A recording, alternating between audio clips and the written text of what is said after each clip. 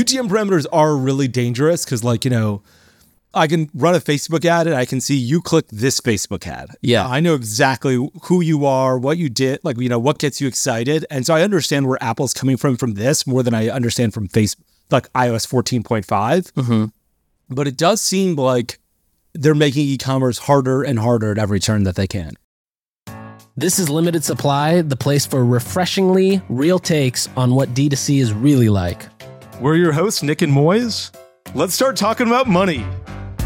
TV advertising isn't just for big budget brands. Smart operators are getting started with as little as $10,000 using the Tatari platform to run ads across both linear and CTV. Check out the 3-minute demo video at tatari.tv/limited supply. Okay, Nick, episode 3, themed season 5. I'm excited. We've both got fresh cut beards. That's right. I had to do this yesterday. Okay. Theme of today is current events when it comes to e-commerce. Yeah. We both brought in some topics today. I don't know what your topics are. I've got my own sheet. You don't know what my topics are. No. Mine are gold. So let's start with one of yours. I'm curious to hear, what's a current event in e-commerce that's important to you right now, and tell me about it. Have you heard about the upcoming iOS 17 change? No. Okay, so there's another. God, there's going to be another. They are prolific. So they do it, of course, in the name of privacy. Yes. The press release that Apple put out in June talked about it a little bit. They position everything as like, this is the best for you. We're protecting you as our user. Yeah. They show examples. That's why I buy the iPhone. Yeah, exactly. They show examples of like when an app tries to get access to your photos, it'll now tell you how many photos you're sharing. So it'll show you like, oh, you're about to share 47,000 photos, even though it doesn't really mean you're sharing them. It's just like opening. They have access to it. Yeah. So anyways, there is a thing called LTP, Link Tracking Protection.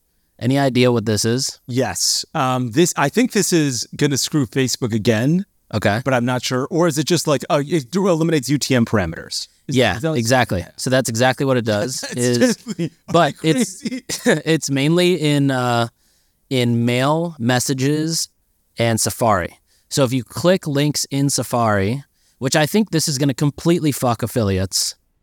That was my first thought, is affiliates can be completely screwed here, especially affiliates that send via email. You imagine sending an offer to a supplement or a skincare product to 100,000 people. The guy clicks the link and the UTM parameters from the link gone. Okay. So that's basically the update, is that they're getting rid of that. Aren't they keeping like one UTM parameter? Aren't they letting you stay long? I didn't see that. That's what I thought as well. I couldn't find that. That might be true. Okay. Some people have done some early testing and found that when people, so again, it's mainly mail and iMessage. When links were sent, a Facebook link, Google Ad link, and a HubSpot tracking link were sent, they were removed. However, the parameters were not removed in the beta version of iOS 17 for a Klaviyo link, a TikTok click ID link, and a MailChimp link. So it could just be that it's the beta and like the final version will be out, which is my guess. But I started to think, okay, how do you fix this? So I'm sorry, before we talk about how to fix it. Yeah. Yes, this messes up affiliates. This messes up us when it comes to emails, because we're like, definitely SMS gone. Yeah, SMS, you're like, okay, I can't understand tracking because UTM parameters are gone. Email, I can't understand how many transactions this got because UTM parameters are gone. And I imagine that's how Klaviyo does its own data. Mm-hmm. Are there any cookies involved when you click a link in an email and get to your site? Like, is there any cookie that like can save people here, or is that also eliminated? Technically, you could click a link. It goes to a blank page that fires your pixel and then immediately redirects to whatever the other link is. So I think that's one way to fix it. But I think redirects is basically the way to fix it. So for example, when you send a text, it would be, Haven Athletics /SMS Saturday 1. And when that gets clicked, there's no parameters at the end of that. But in Safari, then it'll redirect itself. Although I wonder if in Safari, if that would still cut it, because it's like technically a redirect. Yeah. I'm not sure. It's crazy how little information there is until the stuff comes out. Like, I'm surprised Shopify doesn't announce, here's the update, or Facebook or Klaviyo. The updates that you need to worry about for iOS 17. Yeah. So that's a little bit surprising. One way this could actually work is if there is a plugin or a tool in Shopify that helped you duplicate product pages or any page you're trying to send traffic to. You could isolate traffic and conversions to every as a last click way. You wouldn't get like the overall halo from it. Like you wouldn't get the unattributed non-last click tracking. So basically you have 40 UTM parameters across your 40 Facebook ads. And so you have to have 40 PDPs. So everyone knows, like each ad goes to a separate PDP. Exactly. Yeah. Which in theory works, but that also causes sites to just break so fast. Well, yeah, because also if you're updating a product, now you have to update 40 PDPs everywhere. But if there was like a parent PDP that Shopify created, right, you could break it into 40 children PDPs. Yeah. Make changes there. That could work. That's interesting. I thought that there was like one UTM parameter would be alive. Yeah, that's what I had thought. That's what I thought I heard before. Yeah. But I was trying to find that again, and I couldn't find it. So I don't know if they changed that or... UTM parameters are really dangerous because, like, I can run a Facebook ad and I can see you click this Facebook ad. Yeah. I know exactly who you are, what you did, like, what gets you excited. And so I understand where Apple's coming from this more than I understand from Facebook, like iOS 14.5. Mm-hmm. But it does seem like they're making e-commerce harder and harder at every turn that they can. Yeah. And I wonder how Klaviyo gets around this, because Klaviyo is not going to, like, you can't have, well, I guess you could have one PDP for a Klaviyo email. But if every flow would have a separate PDP then? Like every flow email would be, again, and think about if you've got like a big store and you've got like, 20 products, or like, not even 20 products, 100 products. Yeah, 2,000. Apparel company, right? You'd now have to, I guess you'd have, like, every flow would have different SKUs and you'd have to have different PDPs. Like, I mean, it would get so unwieldy so fast. Yeah, I think it'll bring back two things. Well, not bring back, it'll get two things going. One is the use of coupon codes. I think any brands that think they're not discount brands are going to have to start using it for attribution. And I think secondly, it'll lead to a lot more lead gen within e-com. A lot of landing pages where you enter your email and get a discount specific to you versus... like automatic code applied.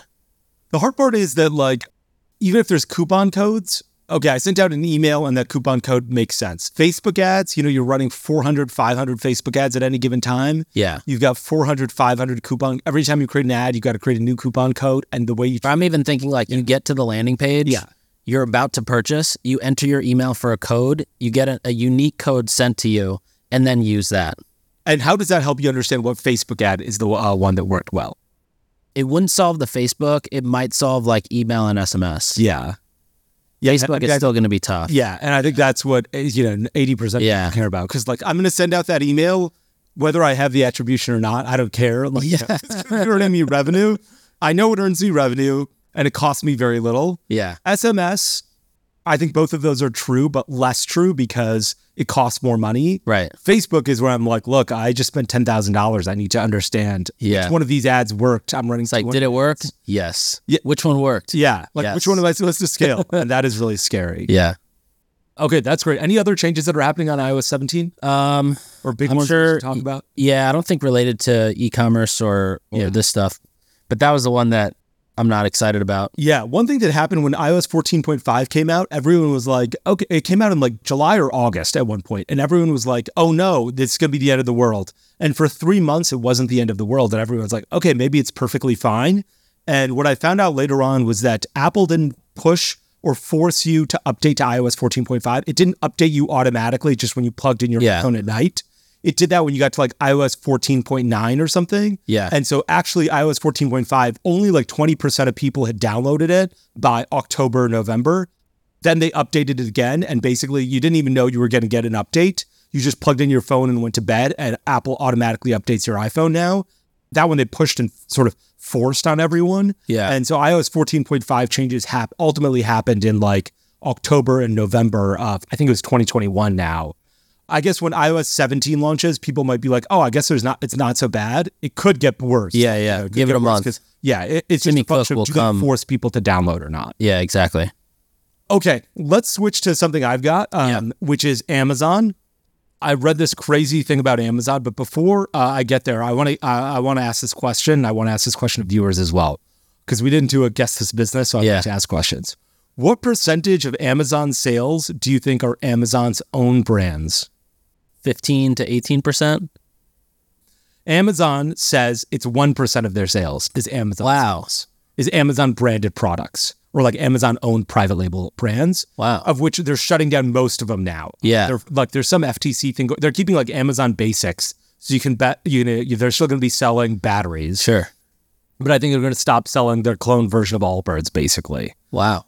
But okay, that's the one thing I wanted to mention that about Amazon. But Amazon has recently been trying to push people to develop packaging so that when it ships out your stuff doesn't need to go inside another box. They can just slap a label on your box and ship it out. I've been getting more packages like that. They say, okay, here's another question then. I'm glad you asked that. Yeah. What percentage of items that the company delivers now arrive without extra packaging? This is what Amazon calls ships in its own container. What percentage of packages do you think they ship out right now that don't require an Amazon box? 5%?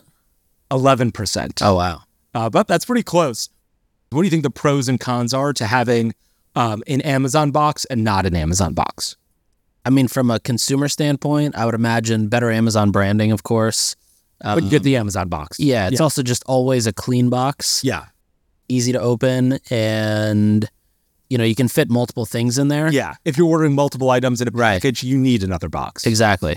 And then single box is, usually it's actually a flimsy box. They're usually not good boxes. So products probably get destroyed more. And it's just, you don't get an Amazon package.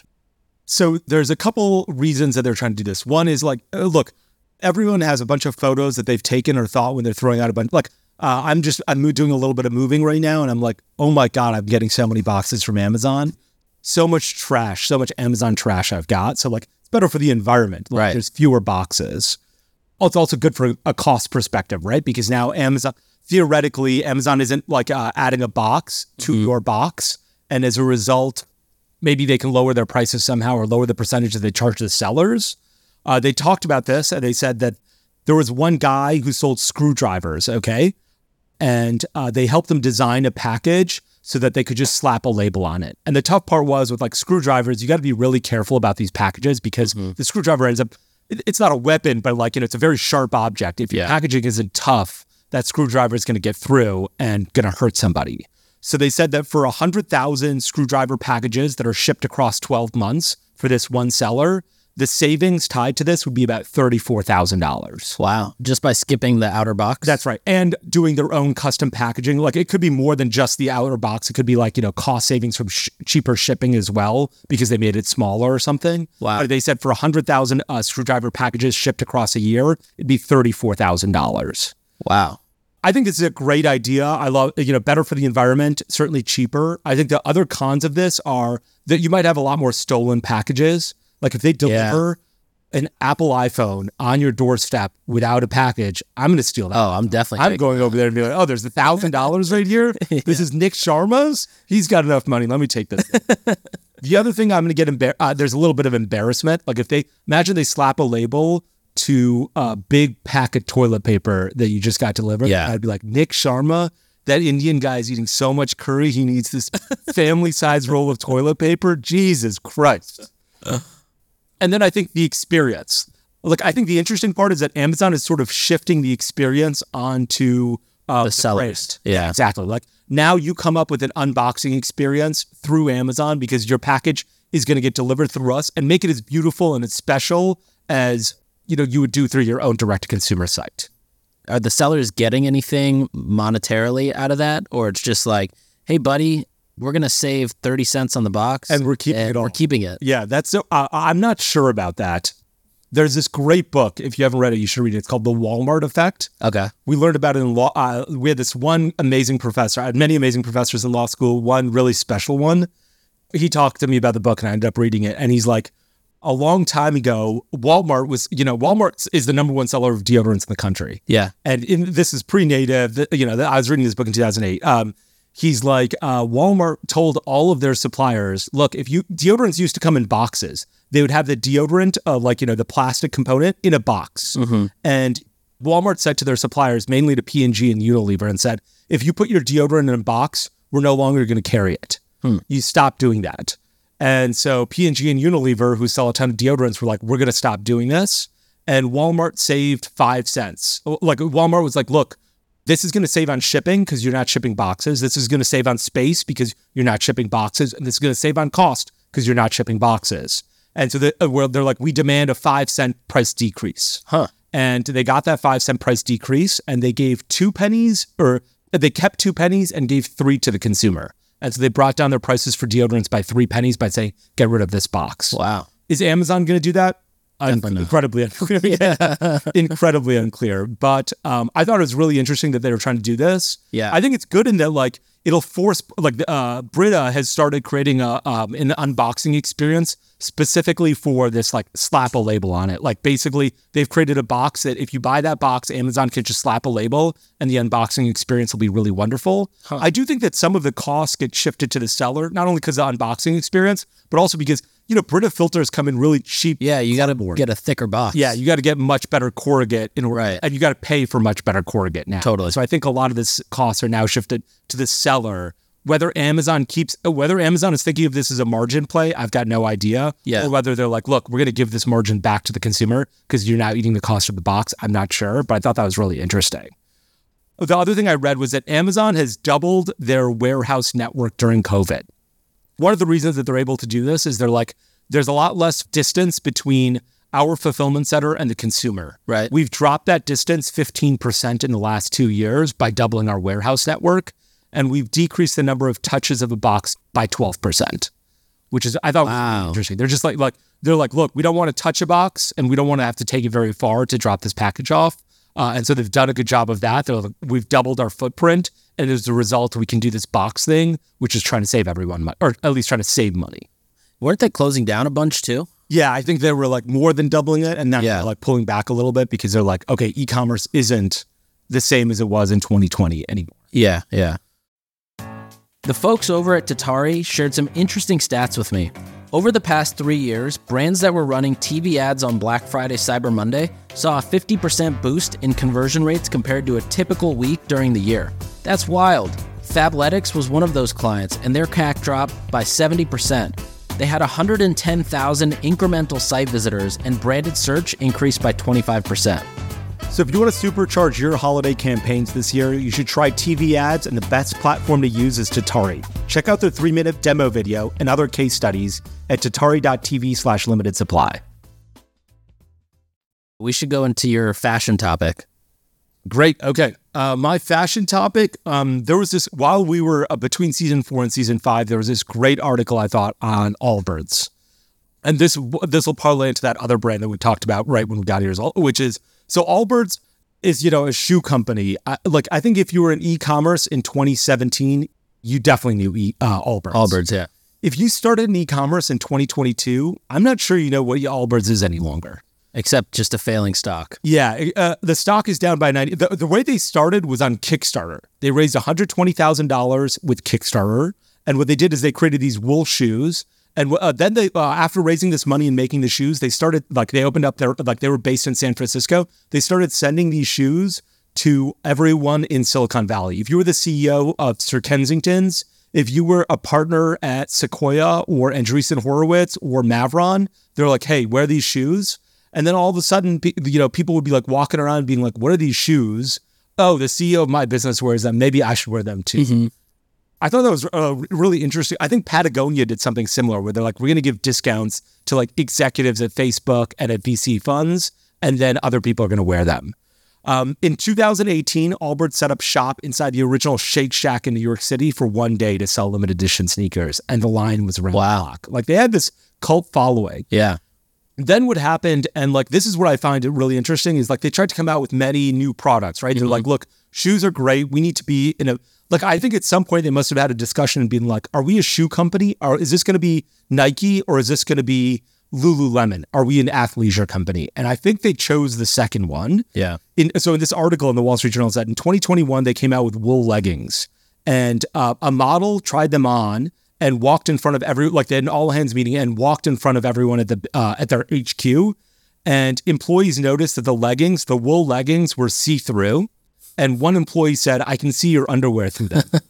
Literally a case of the principal has no clothes, or the king has no clothes. Yeah. And by then, Allbirds has already ordered tens of thousands of pairs. Yikes.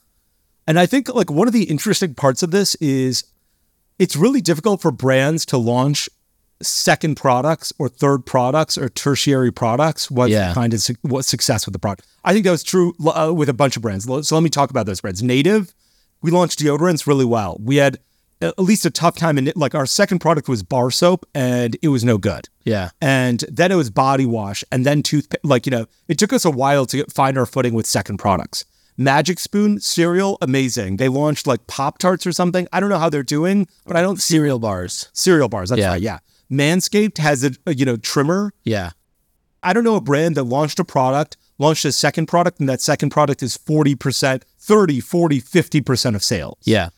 Everyone's not a one-hit wonder, but... they'll find like 10%. Exactly, 12%. yeah. Even like Stan socks. Yeah. I'm not like... I've seen Stan socks. I'm not wearing Stan shirts, Stan hats, Movement washes. I'm not like, you know what I see a lot of? Movement socks, Movement hats, Movement sunglasses. Like, Right.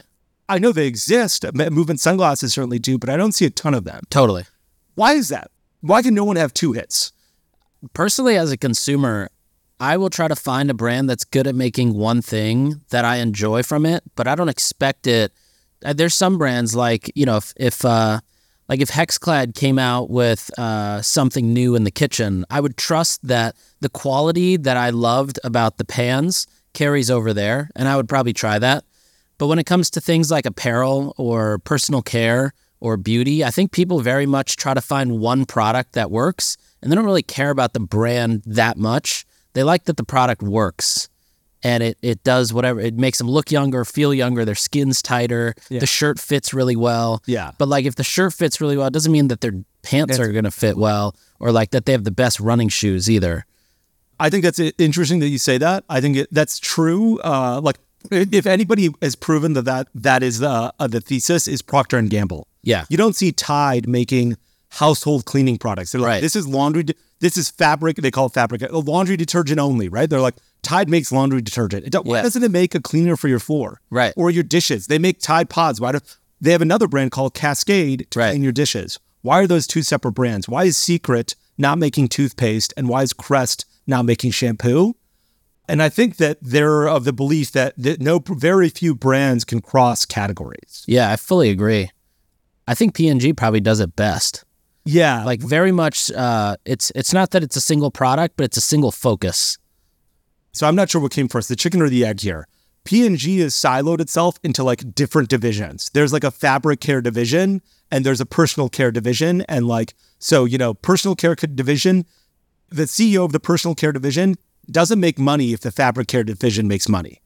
The fabric care division guy, they own P&G stock, but they don't make money if the personal care business does better. Right. So Tide isn't going to launch a deodorant anytime soon, and Old Spice isn't going to launch a laundry detergent anytime soon. Right. And when Native, I'm not sure if I'm allowed to tell this story, but I'm going to tell it anyway. When Native came out with toothpaste, we had to go all the way to the CEO of P&G to be like, hey, we want to launch toothpaste because it was a different division. And no one crosses divisions here. Wow. And so this happened way above my pay grade, but at somebody had a conversation which it was, when this brand sells toothpaste, who gets the benefit? The person who runs personal care and bought Native, or the person who runs oral care and owns Crest and toothpaste? Right. And I don't know what the answer to that was. And I was also like, this is going to be $1 million, this is nothing. You run Crest. This is how much Crest is lost on the truck on the way to Target every day. So I don't know why you're that had to go to the CEO because nothing crosses divisions there. Yeah. I think you're right. Like it's very hard for a brand to cross categories and make more than one hit. Like Athletic Greens still doesn't have one hit wonder powders. Right. Yeah. And I also think their brand strategy is the fact that you don't need anything else. It's just the one product. But don't you need something else if you're pregnant? Don't you need something else if you're 65 or older? Don't you need something else if you're, going through menopause or puberty or 8? Yeah. It really does require a complete, different brand strategy, brand identity, tone of, everything from a brand standpoint almost has to be different. Yes. Yeah, you're right. Even Ritual, right? I wonder how successful the other lines of Ritual are outside of the first product they launched. Yeah. Great question. I have no idea. And I think it is, and that's almost like supplements. And I would expect supplements to always sort of branch out like Ollie or whatever it is. But Athletic Greens has not launched any other product. And I do think that there was a little bit of genius in that. When we were going to sell our business, it made it a lot easier. Like Hint Water had a deodorant. And I remember talking to Kara and thinking, look, Hint Water is amazing and the brand you've built is amazing, but who's going to purchase this? Coca-Cola or Procter & Gamble? Right. And generally, they're not going after the same business. Right. And when you're a one-hit wonder, or like not a one-hit wonder, but have one product, you can go into a lot more conversations about M&A, and no one's like, oh no, there's all this baggage that I've got to deal with. Like, right. It's also the opportunity of what they can expand. That's right. Yeah, that's right. The brand. When we were selling the business, when we went to Unilever, we're like, look, you're based in Europe and you're really good at selling in Europe. We haven't touched Europe. Wouldn't this be a great product for Europe? Yeah. When we went to P&G, we're like, look, we don't know anything about brick and mortar stores. Do you guys know anything about brick and mortar stores? Because if so, this is going to be a great product there. And so it allowed us to be a lot more flexible when it came to our acquisition strategy. And I think that being a one-hit wonder, it's sort of like you get to be this diamond and anybody can fit it into any ring that they want. Yeah. And if you've already set that ring in there, you've already cut it and polished it, they're like, okay, this is the only diamond that's going to fit. Right. So I thought that was really interesting, particularly with Allbirds, that this happened to them, and thinking about second products. The brand has suffered a lot. In 2022, they did $300 million in revenue. They lost $100 million. In their IPO, they had co-CEOs. They didn't sell any stock. They have a lot of unsold inventory. In 2022, they took $13 million write-down on unsold inventory. And then this year, they hired BCG, and BCG was like, go back to your fundamentals. Fewer store openings, more direct-to-consumer. Why didn't they hire us? Shoes. Yeah. That does seem like a very simple thing. They paid $200,000 to hear that. Yeah, that's right. But look, I've been thinking about other apparel brands that have had a tough time. And a couple of these I've heard from the Rumorville. Yeah. And I'm going to mention their names, although, this is dangerous, but I think it'll be okay because it's come out in a few weeks. Yeah. One is Parade. I know they're having a tough time. One is Outdoor Voices. I don't know if they're having a tough time or what's going on. But both I've heard from multiple sources. I wouldn't have said anything unless I'd heard this from multiple sources. And nobody told me this in like confidence in terms of me being like, hey, Moise, you can't talk about this. No one said, hey, Moise, you're an investor. Would you be interested in investing in this? Right. In that context. I heard this from other contexts, which is you have a podcast, you should talk about this stuff. And so these apparel brands have had a tough time. There's a new brand called Sporty and Rich. Mm-hmm. Have you heard of this brand? Oh, yeah. What do you know about it? It's so this girl, Emily Oberg, a huge Complex host back in probably like 8 years ago, maybe 5 years ago. She would always have the best interviews for Complex Media. And then did you watch them 7 or 8 years ago? Yeah, she was a great host. I think she like made and probably led to some extent Complex's growth in video. Wow. And she would do these she would even host workouts with like artists or rappers or whatever. It was always just good content. It was like innovative content. And then she left and I think started creative directing as a freelancer, maybe for Kith and then maybe a couple other cool spots. Yeah. And then she started launching her own brand, Sporty and Rich. And I believe she's also launching a physical like social club or something like that, or might be a part of launching one. Yeah. But I think she's got a store in Soho that's either open or about to be open. And I forget who I was talking to. Somebody I know knows her super well and said her brand is on fire, completely bootstrapped and on fire. How much revenue do you think on fire means? They do have a spa. Wow. Okay. I think it's like mid to late 8 figures, something like that. So there was an article about them recently in the New York Times, and they said they were anticipating doing $28 to $32 million this year. That's amazing. Which is crazy. They do have a spa and a store, which is also a little bananas. Yeah. It was a really interesting article. I'd never heard of the brand. I started seeing what are those things called where like people just put up bills? Yeah, bills. Yeah. On like poster bills. Yeah, exactly. On like construction sites in New York City. And I was like, is this a good name? Because I'm not sure people want to wear clothes that say rich. Yeah. I guess I'm very wrong. Do you remember that iPhone app, the $1,000 iPhone app? I am rich. Yeah. Yeah. I love that. That guy is a genius. Yeah. Give people context in case they don't know what it is. Yeah, it was like this was back, I think, when the App Store started. It was just an iPhone app.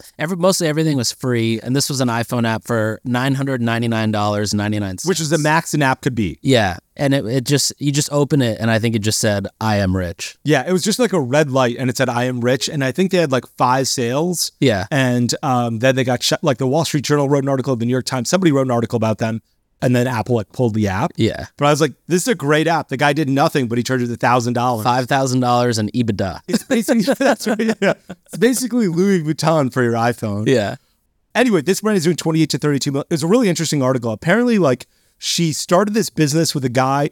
She flew to Paris, and this guy and her were going to start the business, or were thinking about starting the business. And the first day they met each other in Paris, they fell in love with each other. Wow. And they said, like in this article, they said, I love you on the first day that they met in Paris. And they started selling the brand. And the guy who lives in Paris is like, holy shit, you have a real following. She started this Instagram handle called Sporty and Rich a long time ago. You have a real following. There's a wait list of people who want to buy your products. You go build a brand. I will build the business. And that's what they've been like. They're not together anymore, I think. I'm not sure. I'm not entirely sure I have this all right. But they're not together anymore. And, she's built this is a real brand doing a lot of revenue. Wow. What do you think happened? I think it's bootstrapped. I think it's bootstrapped as well. Yeah. What do you think happened? The guy, I think most of the operations are based in Paris. And the guy I think I read that they had 25 employees at the time of the writing of this New York Times article. What happens to this brand 10 years from now? Is this a brand 10 years from now, or is this dead 10 years from now? I feel like it has a very good chance of being a brand that ends up in a fashion house, like holding company, or gets traded around multiple times. I think it has potential to be up there with like a Versace or a Jimmy Choo or something like that. Wow. I don't know enough about the brand to opine, but like I think it's really difficult for brands like this to live for 10 years. Like you need such, how many brands have existed for 10 years in the clothing space that are still doing well? I think, but I also think like, for example, if Outdoor Voices grew slower, I think they would have lasted 10 years. Outdoor Voices grew slower. Like Outdoor Voices almost got so much cash and then had to return the cash and then basically blew all their cash. And they just kind of like destroyed the brand in the process of doing that.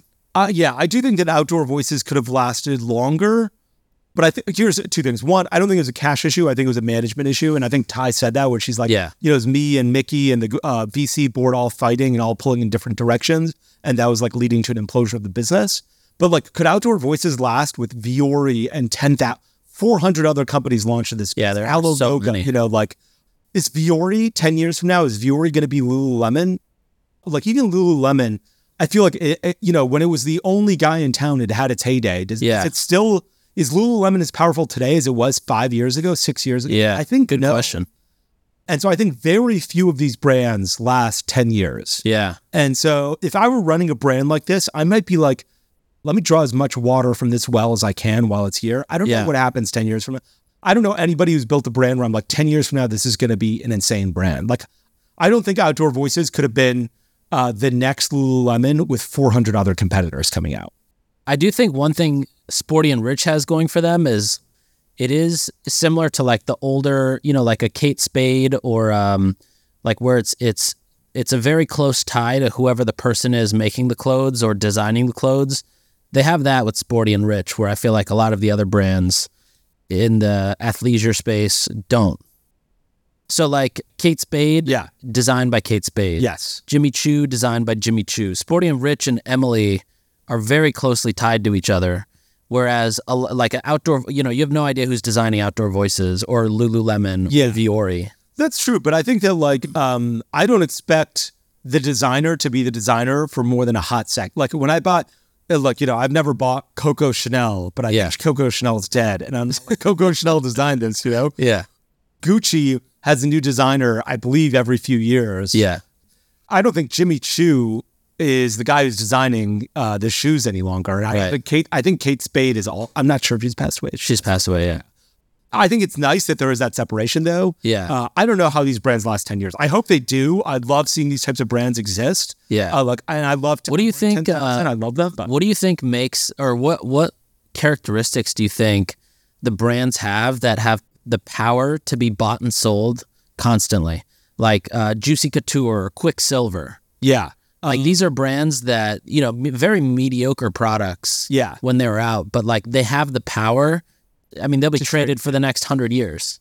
Well, let me answer that question second, but let me answer this other question first, which is, I think Allbirds is a good example of like how hard it is for a founder who started a young, small business to grow into running a massive business. Yeah. I think those are incredibly difficult skill sets. And I think the founders of Allbirds have, navigated that really well. Do you think if Allbirds sold to private equity earlier and a different executive team and different strategy was put in, it would be in a different spot? Yes. Much better spot. Yeah. And like, where do you think that sweet spot is? I don't know where it is, but I think the native would not be what it is today if P&G hadn't purchased it. Like, I couldn't have done this. Yeah. I don't think I could have done this. Yeah. And I think maybe next time I could, because I saw us grow beyond like my abilities. Yeah. And I was like, oh, this is how you do it. Yeah. And so I do think that there is that like point where brands should bring in outside talent that is going to be additive, that is either strategic or intelligent or, just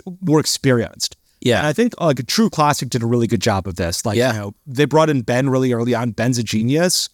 And I was like, look, these guys recognize that they had a hole in this type of marketing space and they brought in an executive for this. Right. I think bringing in a shoe executive could be helpful. I don't know what it would be like for Allbirds today. Yeah. I think it might be too late, unfortunately. Like, I think that the brand is like lost its cachet. Yeah. But let me go back to the, so I think, yes, I think that sold to private equity or sold earlier, it could have had a different outcome.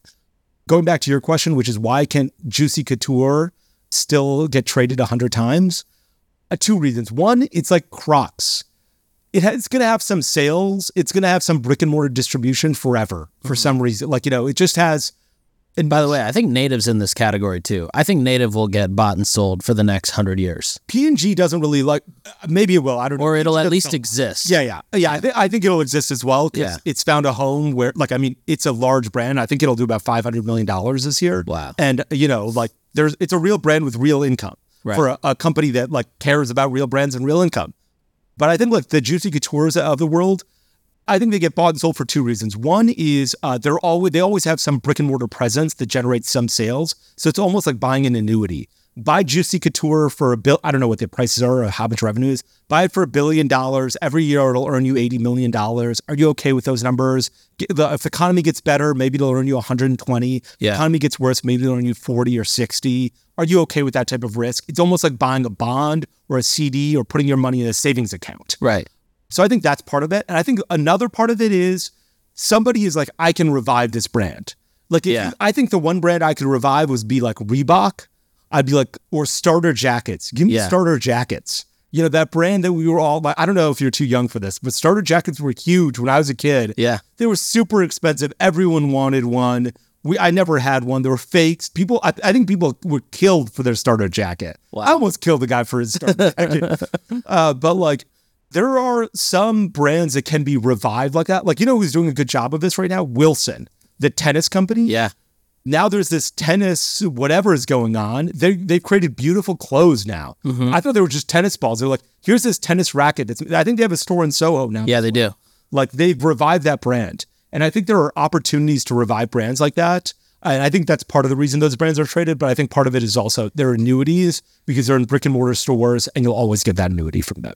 Yeah. This leads into, did you see the Tapestry acquisition? Yes. So Tapestry bought Capri, which owns Michael Kors, Jimmy Choo, and Versace for $8.5 billion. And I think the Tapestry market cap is $9.5 billion. So they basically got a bunch of debt, bought this thing all cash. Yeah. And I also thought the revenue split was interesting. So Michael Kors does close to $4 billion in revenue. Versace does $1 billion, and Jimmy Choo's only $600 million. Michael Kors does $4 billion.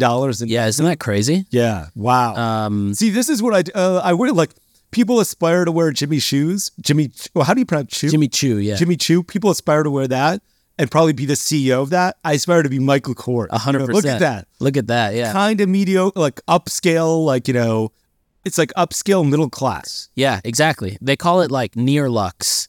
Not luxe, but like near luxe. Mastige or something. Yeah. But they, there's like right now it's in the phase of, I mean, we're recording this August 12th. So acquisition wise, it's basically an Excel sheet analysis. It's not like they haven't really gone into why they bought it. But some of the things they mentioned was Capri has a much higher penetration in Europe, while Tapestry has a much higher penetration in Asia. So they'll be able to cross-sell much better and cross-distribute. Wow. They'll be able to broaden their product offering because Capri has much higher penetration in footwear and apparel.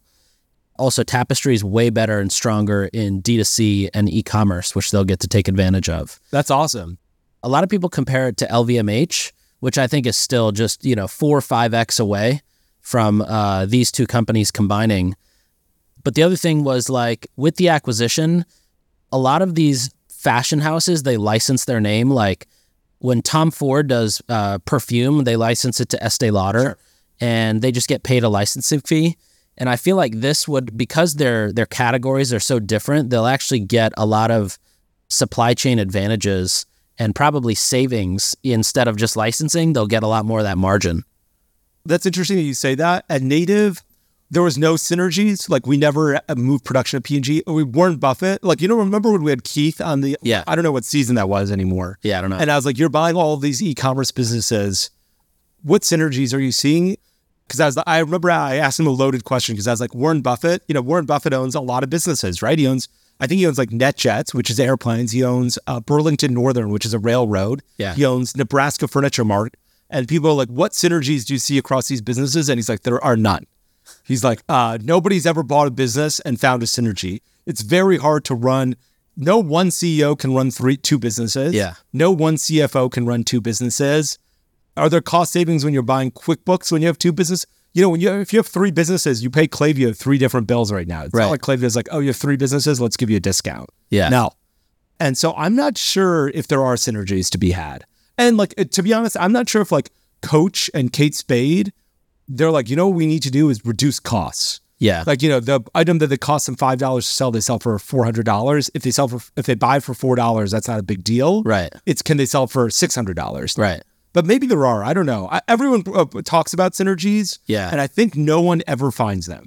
Yeah, that's a fair point. But it is going to be interesting, though, to see what happens to Versace. I feel like that's kind of like one of those brands where it's a sleeper brand and could probably get blown up more. Yeah, that's right. It reminds me of like, Starter. Yeah. Or yeah. Reebok. Yeah. And that's actually what happened to Gucci. Like Gucci was hot for a while, and I'm not sure if it still is, but, someone brought it back. Like they got this new designer in like 2015 or 2014. Yeah. Like, then everyone was wearing that Gucci belt with the 2 G's on it. Yeah. And now I think it's like illegal to wear it. Yeah. So I'm not sure what's going on there, but it's a pretty big acquisition for an American. Huge acquisition, $8.5 billion in cash. Yeah. I wonder. So the other thing it had me thinking about was this is like 2 massive American fashion houses coming together. I think this is probably the biggest acquisition in American fashion history, maybe. But then it got me thinking, I wonder if the government's involved, because then it's basically Tapestry is now maybe the biggest in the U.S. compared to like LVMH in Europe. And LVMH sells a ton of product here. I don't think Tapestry combined will sell a ton of product in Europe, comparatively. Yeah. And so I wonder if it's almost like playing chess. Like it's a higher level of chess. It's not just, let's just get revenue and synergies. I'm sure that's the case. I don't think anyone would be like, this is just synergies. We're going to save costs here. Yeah. That's a terrible idea for an acquisition. There has to be a belief that you can do something amazing with it. And LVMH has done such a good job of buying brand. Like LVMH bought Tiffany's. Yeah. They're also so diversified. Even this, right? This is just clothing. Yeah. Yeah. They've got Belvedere and Dom Perignon. And I feel like they're in some hotels now. Yeah. They're basically like, we understand that people will buy iconic brands no matter what because they're iconic. Right. And that's what we care about. It's, we were both thinking about investing in a business that we both passed on. And one of our friends was like, look, my goal is to invest in the best provider of a service, no matter who it is. It wasn't Klaviyo, but let's say the Klaviyos of the world and not the Sendlanes of the world. And you and I were both like more cautious about it because we were like cautious about the valuation. But they're almost like that. They're like, we want to invest in the best. We don't care about price. Yeah. Because our consumers won't care about price too. Yeah. In some respects. Yeah.